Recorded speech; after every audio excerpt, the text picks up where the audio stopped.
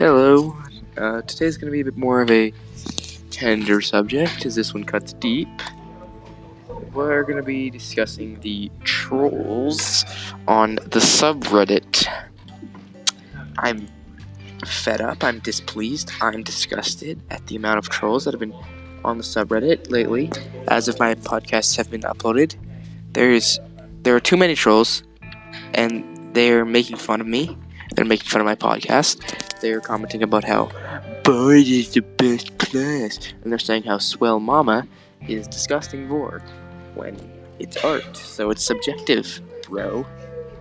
So, I'd like to discuss the mean harassment comments I've received, the hate I received, the death threats. I'd like it all to stop.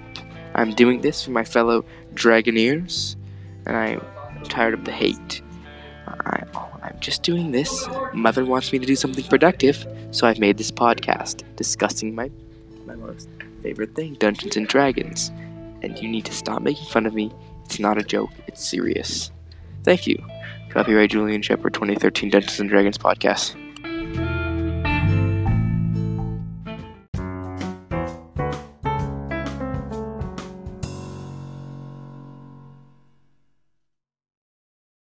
Copyright by Julian Shepard Productions, Reddit Open Call Podcast 2003.